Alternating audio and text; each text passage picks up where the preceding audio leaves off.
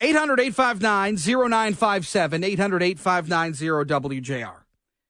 You know, I was on X today, formerly Twitter, and I caught some of what Senator Rand Paul was tweeting out. And he was tweeting out about Nikki Haley. He's part of a Never Nikki camp.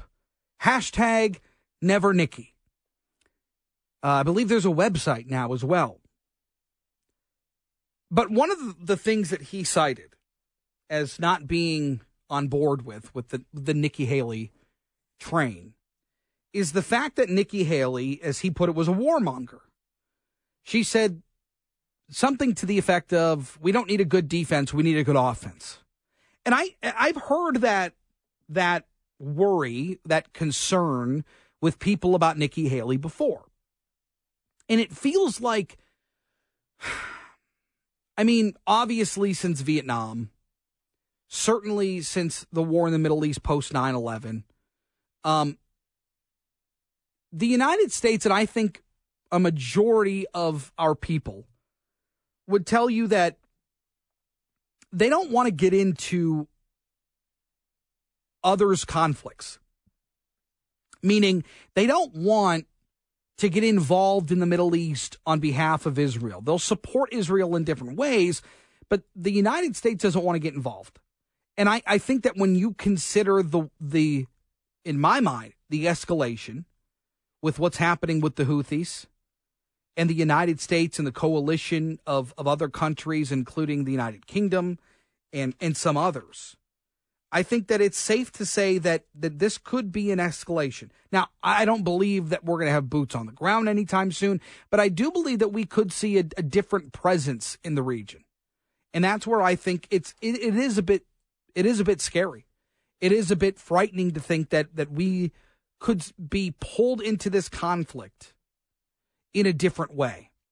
And you do have to also consider, though, if the United States is going to support Israel in a financial way or with munitions or in a way that doesn't involve United States servicemen and women being involved, it would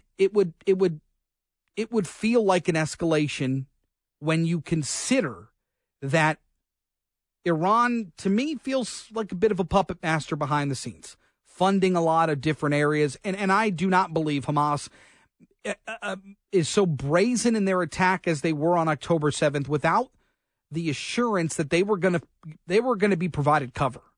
And I think that's where Iran and some of these other militant groups step in. 800-859-0957, 800-859-0WJR. If you want to weigh in on that, I'd love to hear from you. We'll get your calls, your text in on it.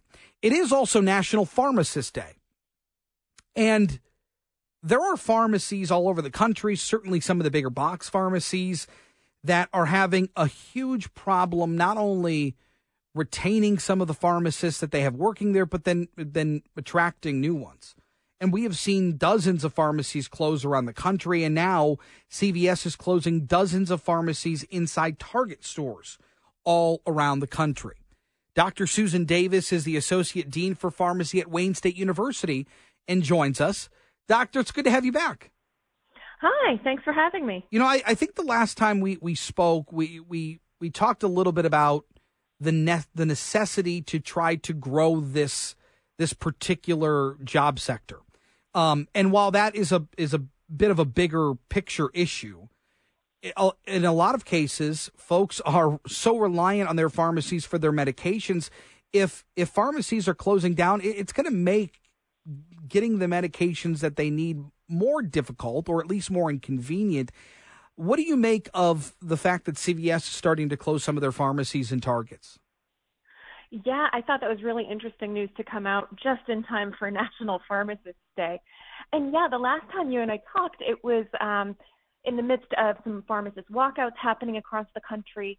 The reduced staffing and hours in these Target-based CVS locations was actually a major precipitating event for those protests, and now we see they're closing locations. But Rite Aid and Walgreens have also announced similar closures. I think it's not that surprising. For people paying attention to the industry, you hear about insurance companies encouraging a shift to mail order for years. So unless those pharmacies shift to other patient care services, a closure is a likely next step. But you are absolutely right. It is not in the best interest of patients. For changes in medications, urgent needs, just having someone you know and trust to talk to, patients need access to their pharmacist. There are some communities that have protested planned closures because pharmacies are first-line access, especially for seniors and people without transportation. So a CVS spokesperson told CNN that the closings are part of the company's plan to space out stores and pharmacies more. Now, I mean, that's coming from the company itself, and it feels like a bit of a cop-out because I would expect if your plan is to space pharmacies out, if I were in charge of a business like that, I would want to make sure that I have other locations ready to go. And the fact that CVS doesn't, to me, it makes my antennas go up and think, well, it feels more like a closure than a relocation because you probably would have used a word more like relocate and spacing out as opposed to, well, we our plan is to move things around.